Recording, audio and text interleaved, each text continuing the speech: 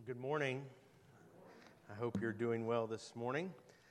If you're visiting with us, we're glad that you have come to First Baptist Eichard. This morning, the last sermon of the first 100 years of the existence of our church. Now, that may not seem like a lot. Some of you are so close to 100, it doesn't seem like that long ago. Actually, no one in here is even remotely close to 100. But for 100 years, our church has stood in 3 different sanctuaries in multiple buildings, some which have burned and some which you stopped from burning and were scolded from doing so.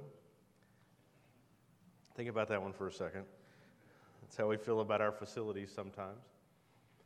But for 100 years, our church has stood here in Eichard and has faithfully preached the gospel of Christ to our community and to the ends of the earth. Many churches from generations before could say that they had faithfully preached in their community. But because of limitations of technology and transportation, they could not say that they had done so to the ends of the earth. Even when our church was started 100 years ago, it would have been very difficult to think about going to the ends of the earth. If you're not aware, things have changed since 1918. And yet in that 100 years, many of you and other faithful followers of Christ who have been a part of this church have done just that. And next Sunday morning, we will get to celebrate that fact. Next Saturday is our 100th anniversary, and we're going to have food and ice cream, which is appropriate for a 100th birthday party. We will play games, which many people would not play on their 100th birthday party because they would not be able to do so. But many of you can. And we'll have a time from 11 to 3 of fellowship. But then next Sunday morning, we're going to have a time of worship as we celebrate 100 years past and begin our second 100 years here. And so a number of our former staff members and then other people who have been called out of this church will be here sharing. Our choir is preparing to share next Sunday morning. And going to have some folks with them who maybe haven't sang in the choir here in a long time. And so looking forward to that. And then we're going to have lunch after. So we're going to eat 2 days in a row. On Saturday, you just show up with a lawn chair and maybe some cornhole boards and eat. On Sunday, you eat what you bring. And if you bring nothing, you will starve. Someone might be nice and share some casserole with you. But that's not a guarantee, so don't assume. But it is a joyous occasion. And it dawned on me very early this morning that this is the last sermon of the first 100 years of our church. There have been maybe 5,200 or so Sundays since the church was founded. Assuming for weather and some other special things, there may have been as many as 5,000 sermons preached at this church. And for most of the last 50 years from this room. And so I think it's appropriate that as we come to this last sermon of our first 100 years, that the command that the Scriptures give us is to love one another. What an appropriate thing that the Lord would bring us to this Sunday. And so I invite you to turn with me in your Bible to 1 John chapter 3. 1 John chapter 3.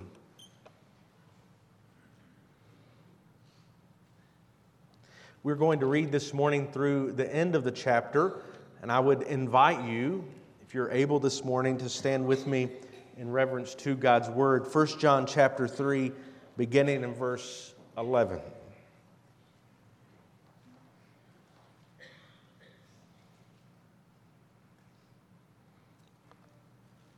For this is the message that you have heard from the beginning, that we should love one another. We should not be like Cain, who was of the evil one and murdered his brother. And why did he murder him? Because his own deeds were evil and his brother's righteous. Do not be surprised, brothers, that the world hates you. We know that we have passed out of death into life because we love the brothers. Whoever does not love abides in death. Everyone who hates his brother is a murderer, and you know that no murderer has eternal life abiding in him. By this we know love, that he laid down his life for us, that we ought to lay down our lives for the brothers. But if anyone has the world's goods and sees his brother in need, yet closes his heart against him, how does God's love abide in him? Little children, let us not love in word or talk, but in deed and in truth. By this we shall know that we are of the truth and reassure our heart before Him. For whenever our heart condemns us, God is greater than our heart, and He knows everything. Beloved, if our heart does not condemn us, we have confidence before God. And whatever we ask, we receive from Him, because we keep His commandments and do what pleases Him. And this is His commandment, that we believe in the name of His Son, Jesus Christ, and love one another just as He has commanded us. Whoever keeps His commandments abides in God, and God in him. And by this we know that He abides in us, by the Spirit whom He has given us. You may be seated.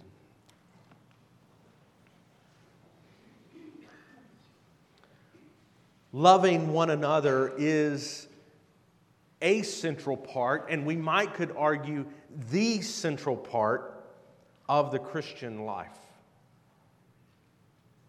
We are able to love others because Christ has loved us. We are able to love other people because the Father has shown us His amazing love. And our love toward one another, and I'm not talking here about the love that you have for other people outside. I'm talking about the love you have toward other believers. Is love that becomes an outward sign toward the world of the inward change that has happened in your life. So when you love other people, when you love other Christians, when you love other believers, it's a sign of what Christ has done in your own life. The reality is, it is very difficult to love other people. We can easily find reasons not to love someone else. We can look at the way they live, we can look at the way they act and not love them. We see that even in our own room, we are all so very different. We see the world differently, our families are different, we have different experiences. And yet the calling on the Christian life is to love one another. To set aside all of those things that make us different for the one thing that brings us together. And that is Christ.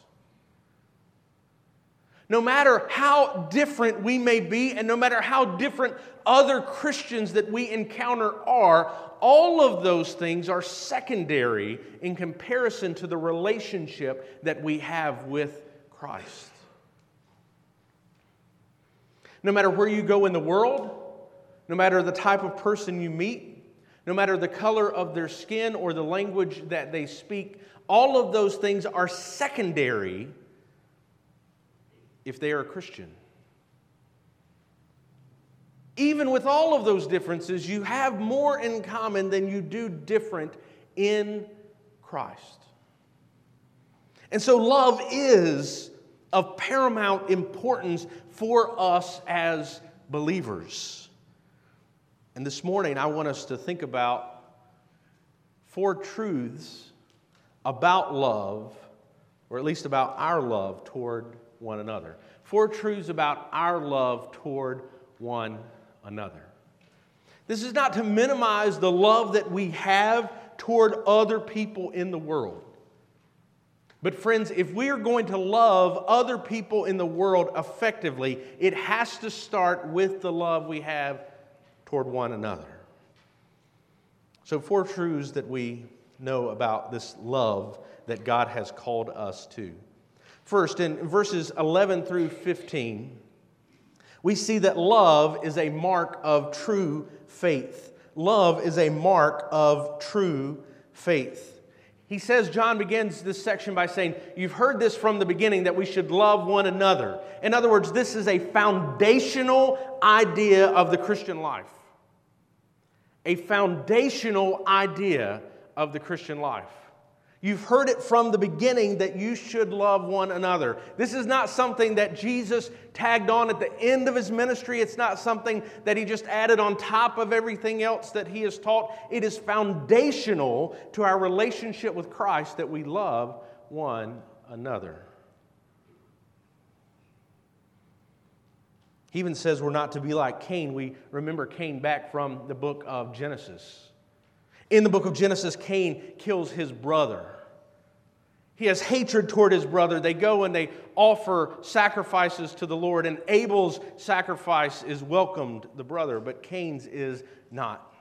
John tells us that's because Cain was not righteous, his deeds were evil, and Abel was righteous. And therefore, God accepted Abel's offering, and it caused Cain to be angry against his brother. It caused Cain to rise up against his brother, strike him down, and kill him.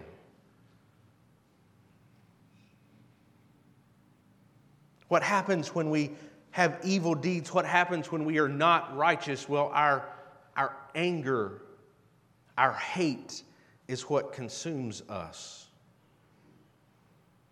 We are called as believers to be different. Instead of having hate in our heart that reveals itself in many different ways toward those around us, we are to have hearts that are filled with love. Love toward our brothers and sisters in Christ. Love toward those around us. Love that is what directs and consumes our life, not hate. We are to live righteously. And he says in verse 13, if we do that, we should not be surprised if the world hates us. Think about Jesus' own life.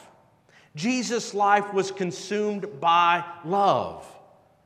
Everything that he did was out of his love for the Father and because of that love toward us.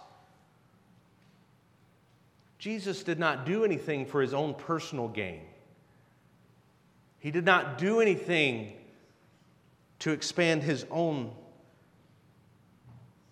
influence. He did everything out of love for us.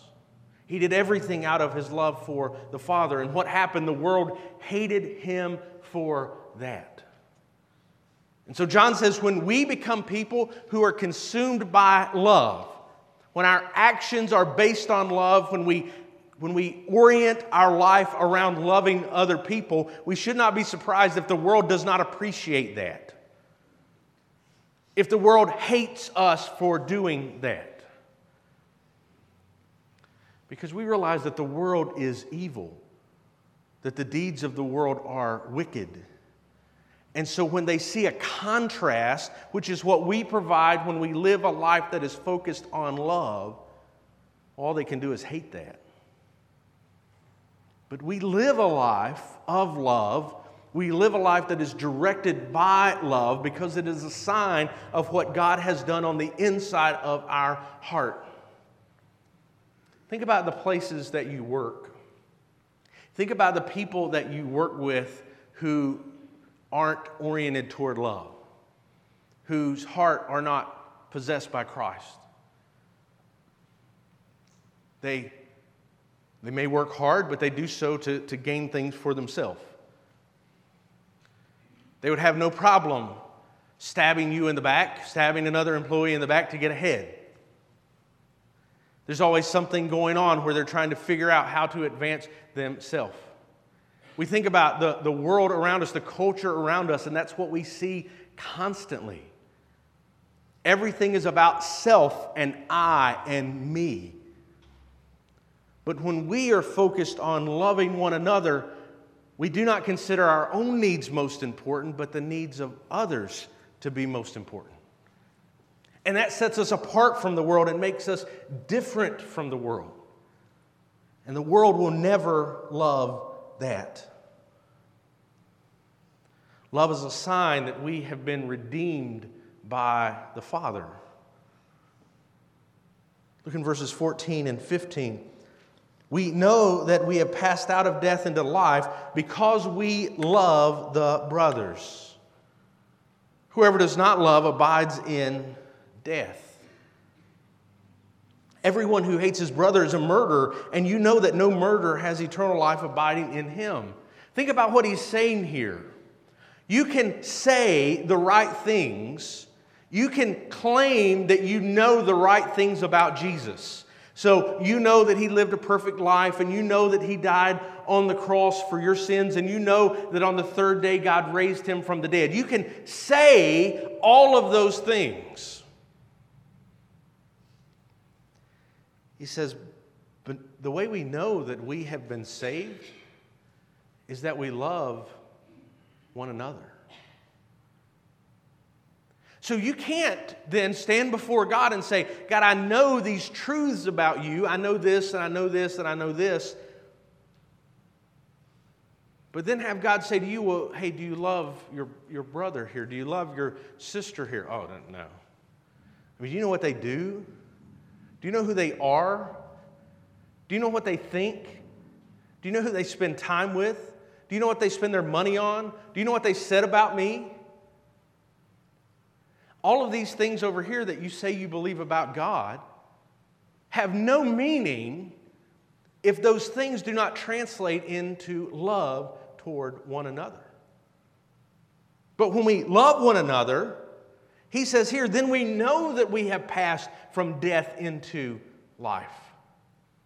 The result of right belief, the result of God changing our heart, is that we will then love one another. And if we do not have that love toward one another, we have a serious problem when it comes to what we believe, because that belief has not translated into the results that the Bible tells us it will translate into. We don't get to just list our accomplishments in Christ without love for one another and believe that those things have really changed our heart. In fact, he's very clear at the end of verse 14. Whoever does not love abides in death. Friends, if you do not have the ability to love your brothers and sisters in Christ, you are still abiding in the death of lostness. And I'm not talking about the brothers and sisters in Christ who do everything you want them to do, who think exactly like you want them to think, who look like you and act like you and never cause you any problems. Those don't count. I mean, they do count. If you don't love them, I mean, the discussion's already over. But it's the Christian who you don't agree with. It's the Christian who gets on your nerves. It's the Christian who doesn't think like you do. It's the Christian who doesn't act like you do. Friends, if you do not love them, the Bible says you continue to abide in death. If you're wondering, that's not where you want to be. Is there any confusion? That's the one you don't want to be doing. Friends, this passage is a serious call to self-examination. You need to consider your own heart. If you do not love other believers, we're not talking about the world at this point, we're not talking about lost people at this point, we've not even gotten there yet. If you do not love the people who sit in the pew next to you, because you don't feel you have that capacity, or they've done something to wrong you, or you just don't like them or whatever, you have a problem. Because the mark of true faith is love. If your whole world is oriented toward hating other people, you've got a problem. Friends, we are called to love one another and given the capacity to do so because of our salvation in Christ. So love, the first truth, love is a mark of true faith. Second truth, verses 16 through 18. Love is demonstrated through service to others. How do we put that love into action? Love is demonstrated through service to others. First, in verse 16, love may be demonstrated through laying down your life. Look what he says in verse 16. By this we know love, that he laid down his life for us. And we ought to lay down our lives for the brothers. How do we even know what love is? If you turn on the television this afternoon, you will find 1 million different definitions for what love is. But almost every single one of them will be superficial or false. I love sweet tea. Some of you agree with that statement.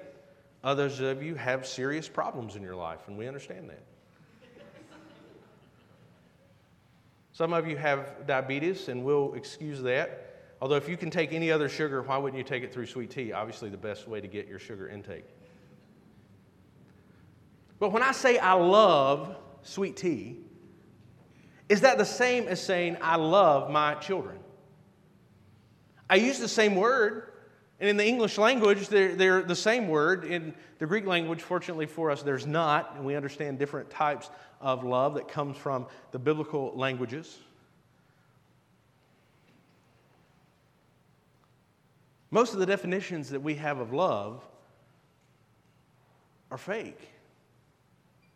There's no way that any of us who is sane would say that we love a sugary beverage in the same way that we love our children. If we contrast that even further, if we look at our love toward God, it is to make all other loves comparably look like hate.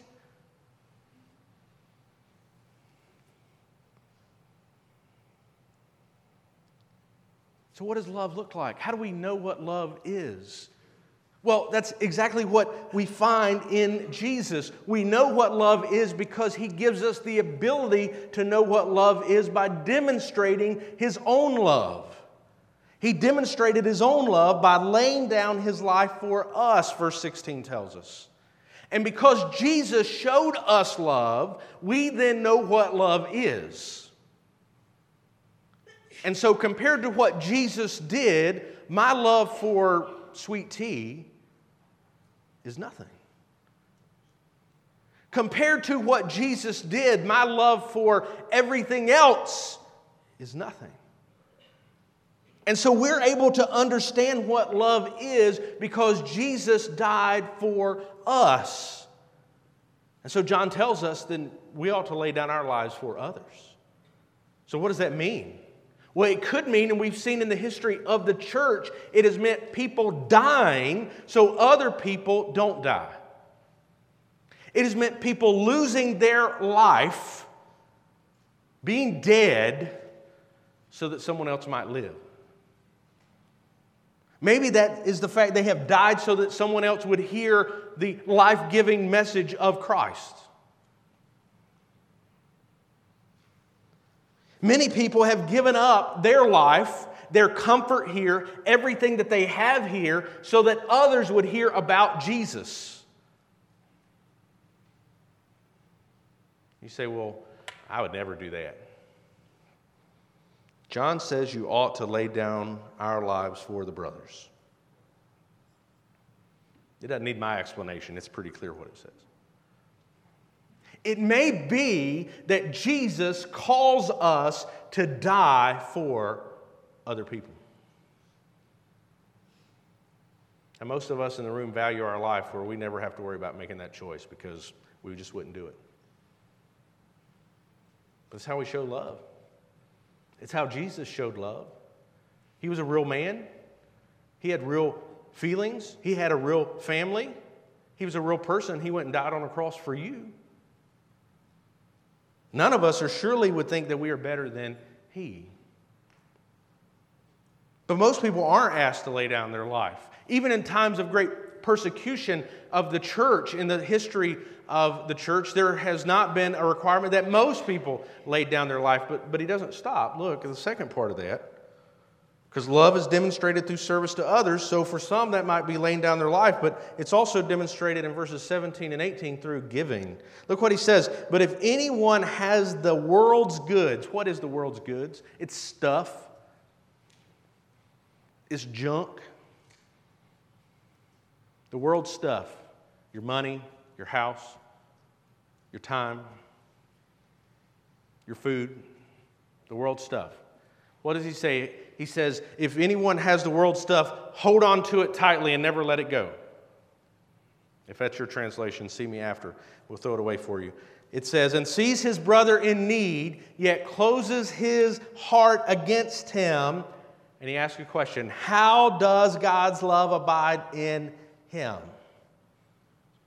In other words, how can you call yourself a Christian while you watch a brother in Christ? Not someone far away, not someone who you've never met before, not someone who you've never heard of before, not someone who's of a different religion than you. How can you watch someone who is your brother in Christ starve and not do anything about it and call yourself a Christian? Yet closes his heart against him.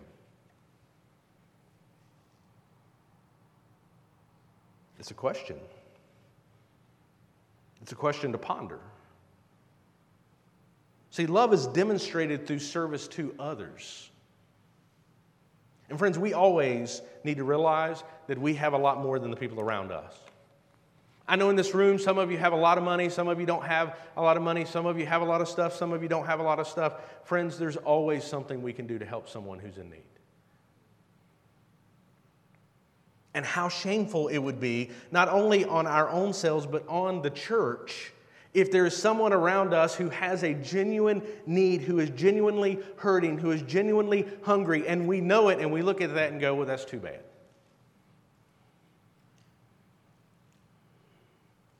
Friends, you can't take it with you. You can't take it with you. One day they're going to put all of us in a box. Or they're going to put all of us in a big furnace and burn us up and put us in a little urn of little ashes. Or you're going to die somewhere and they don't find you. And what happens there is unpleasant. But it's going to happen to all of us. If you look around this room, there's no one sitting in here who was here when this church was founded 100 years ago. No one even close. You can't take it with you. If we really want to love the people around us, we really want to love our brothers and sisters in Christ, we will demonstrate that love through serving them. Knowing that the great example of service is the fact that Christ Himself, the God of heaven, stepped out of glory, took on human flesh, died on a miserable, rotten, wooden cross for us. So let me promise that the things we normally do to help other people do not compare to that. And so until it does, we can't say we're doing too much, because the example is the one who gave it all.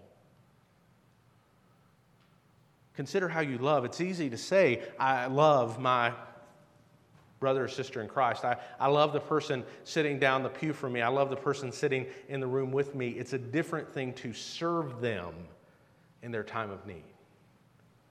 But that's how we demonstrate love.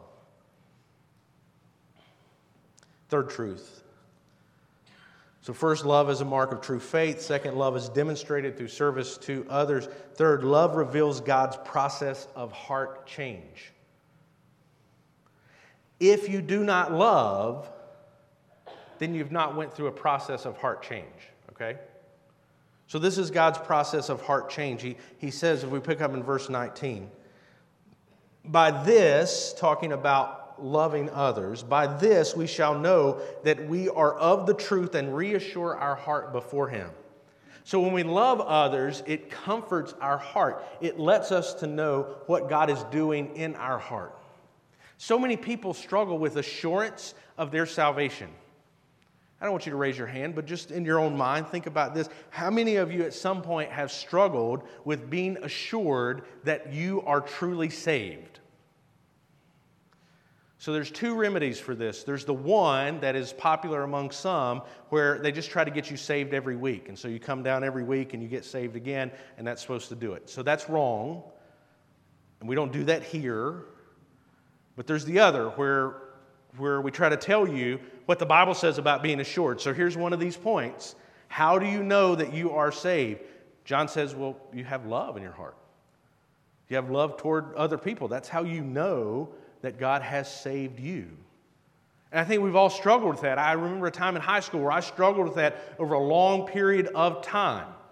A lot of doubt in my life. Well, how does God assure us? Well, it's by love. So look what happens. Verse 20, the heart condemns us. So this is what happens. The heart tells us, well, you're not really saved, or the heart tells us that you've never been saved. Our heart, our sin, our conscience says, you're not a believer. There is no God. God's not real. Whatever it is that our heart is telling us. So what does God do? Look at the second part of verse 20. God is greater than our heart, and He knows everything. Isn't that good to know this morning? God is greater than our heart, and He knows everything. So here's our heart saying, you're evil and you're wicked, and the Lord doesn't love you, or the Lord doesn't exist, or all these things in the world say this or that, and you're just struggling in your heart. And here comes God, and He's bigger than your heart, and He knows everything. So there's a lot of questions in the universe that I don't know. There's a lot of questions in the universe that you don't know the answer to. But God does. And for me, that's enough. Like when I want to answer the question, I want to figure out the answer, but when I can't, here comes God and He says, I know the answer to this. So our heart condemns us, but God is bigger, and so what happens? Verse 21. Beloved, if our heart does not condemn us, we have confidence. So all of a sudden, here God comes in. He says, I'm bigger than your heart. I know more than you do. And we're no longer condemned. And then what do we have? He says we have confidence. And then what happens after confidence? Look at the next verse. And whatever we ask, we receive from Him because we keep His commandments and do what pleases Him. This is a process. And this process happens in all of us. And it happens sometimes constantly. So we have some big question of life that comes up and we don't know the answer and we struggle, or our heart is condemning us with it. And all of a sudden here comes the Father, and He comes in and He says, I know this, I got this. And all of a sudden we're not condemned. And now we have confidence before God. And now we ask God, we ask these things that we need. We ask God to answer these questions, or we ask God to help us in this time of struggle. And this shows us that God is there. Well, how does God reveal Himself in this? It's through the love that we have for one another. Why does God work in this way? I don't know, but this is how He works. This is what His Word says, that as we love one another, as we see what God has done in our heart to allow us to show love to people that we normally would not show love to, God transforms our heart. God reshapes our heart. God reassures our heart. And we're able to ask anything according to His will.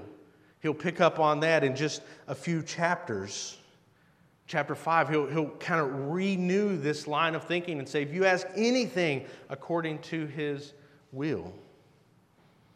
He says here, if we keep His, because we keep His commandment and do what pleases Him. And friends, according to John 8, that's exactly what Jesus did. Even when he asked anything of the Father, he did so according to his will. He did so seeking to please God in all that he did. And he calls us to do the same. And so this love that God has called us to is what gives us assurance. Friends, we often have tried to place assurance on you walking down the aisle and speaking to a preacher and going through baptism and taking this class or showing up for Sunday school or putting money in the offering plate. And we see all of those things and try to say, well, there's a sign that I'm a Christian. No, there's a sign that you did those things.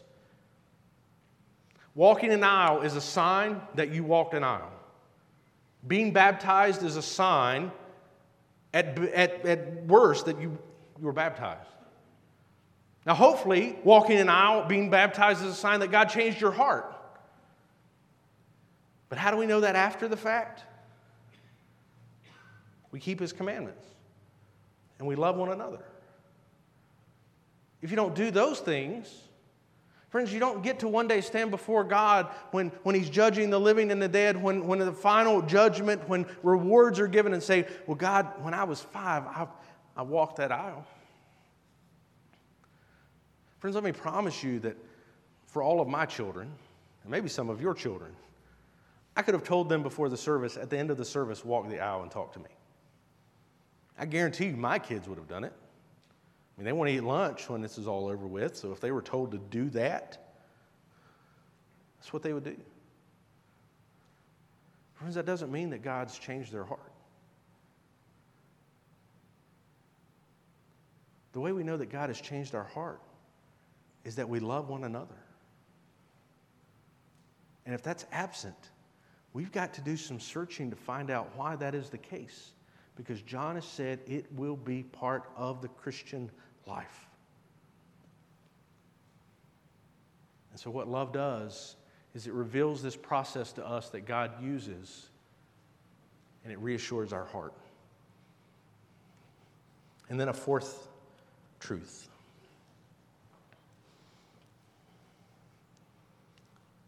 The fourth truth, love is inseparable from right belief about God. Love cannot be separated from right belief about God. I really wanted this point to say that love is inseparable from theological orthodoxy, but my wife said that I couldn't do that one, which means exactly the same thing. But I was told right belief about God.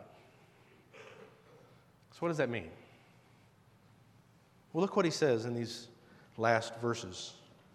And this is his commandment, one commandment, that we believe in the name of his Son, Jesus Christ, and love one another just as he commanded us.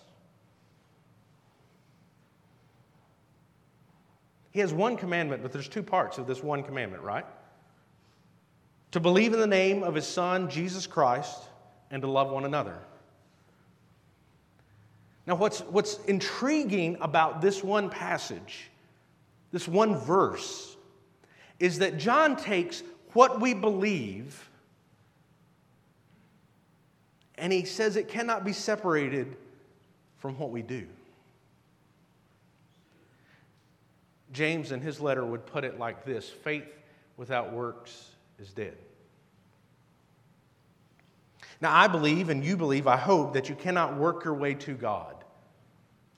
There's nothing you can do to make God love you anymore.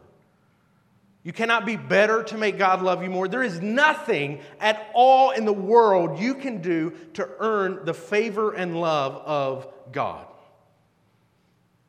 In comparison to Him, your righteousness is like filthy rags. All of us have sinned and fallen short of God's glory. So none of us can do anything to earn His favor and love. But John is very clear here that we cannot separate what we believe about God from what we do in response to that belief about God. And yet, friends, so many people in the church today try to do this. Many try to do it in the other direction than what John is talking about here, and what I'm thinking here is appropriate in our context. Many will try to say, this is what I do over here. This is what I do because of Jesus. I try to be a good person. I try to do good things. I try to love people, whatever it is over here. And they kind of ignore over here right belief about God. Believing the right things about God. Believing that Jesus is the Son of God. Believing that He lived a perfect life and died in our place on the cross. Believing that He's coming again one day. Believing that Jesus is the only way to be saved. So a lot of the people over here, they want to do the good stuff and they ignore the right belief. Well, friends, oftentimes as Baptists, we've been over here, and so we've got the checklist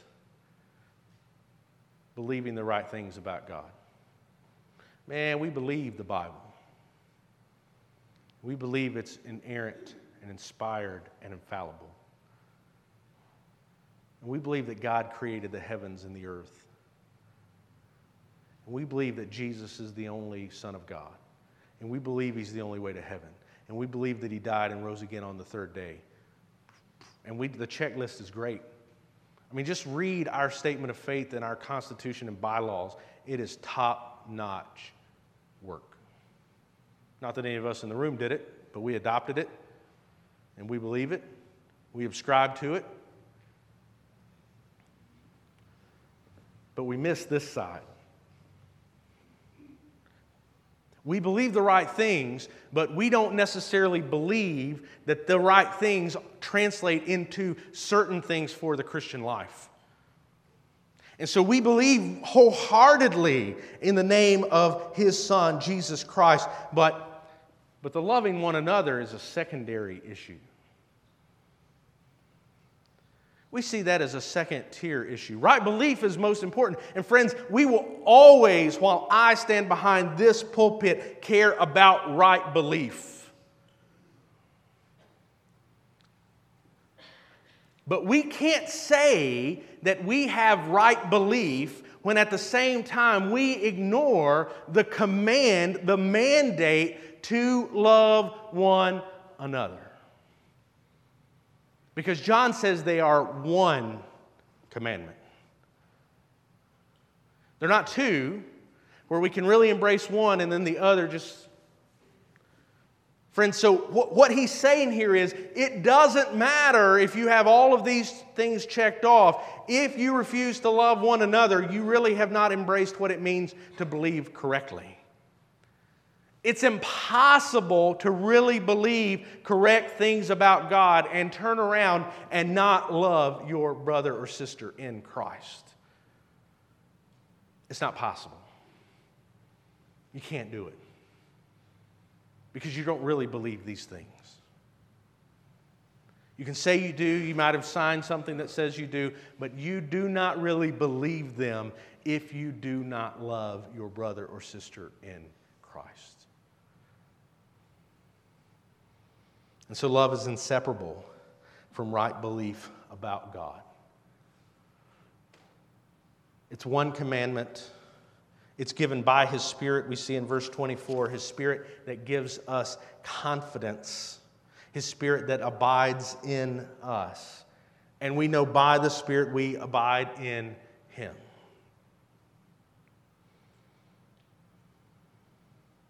Friends, we must examine our hearts.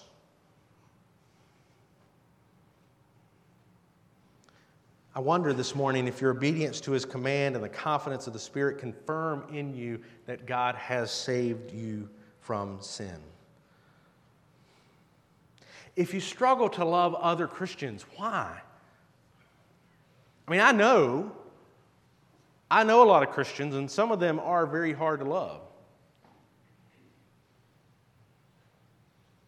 Most of the Christians I know are the ones that go to this church. So you can think through that one. I'm sure there are times when I'm very hard to love. I've been in churches where there were a lot of people very hard to love. But friends, if we don't, what we're saying is that God has not really redeemed our heart. Friends, if you look at believers in other communities, in other states, in other nations, you see they're struggling and you don't care. Because you got your own problems, whatever the excuse is. What does that say about our heart? When the person down the pew from you is struggling, and you can leave after seeing them and seeing their pain and hurt and not care. What does that say about your heart? Friends, John says from the very beginning, you have heard this message that we should love one another. Friends, it is the foundational message of the ministry of the church, is that we love one another. But if we don't, what does it say about the condition of your heart?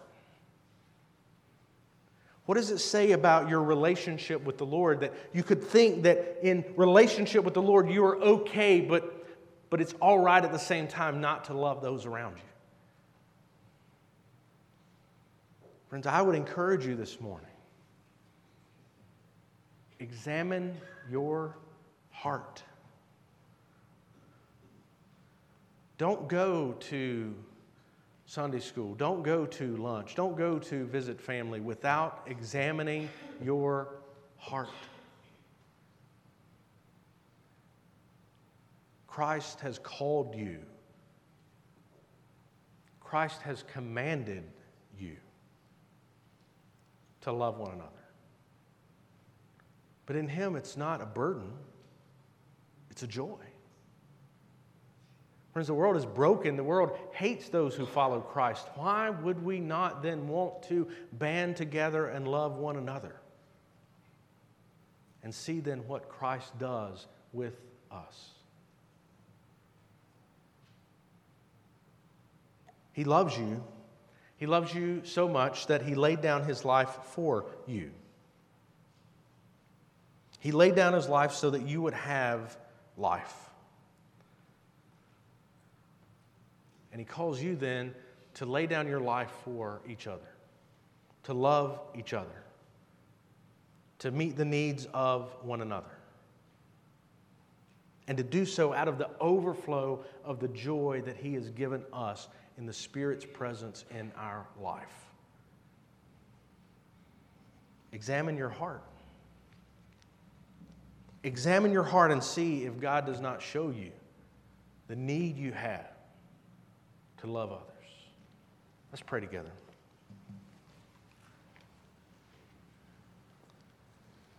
Heavenly Father, God, we thank you for your grace. We thank you, God, that you have loved us even as we have been unlovable. Even as we have struggled to love, God, you have poured out your love upon us.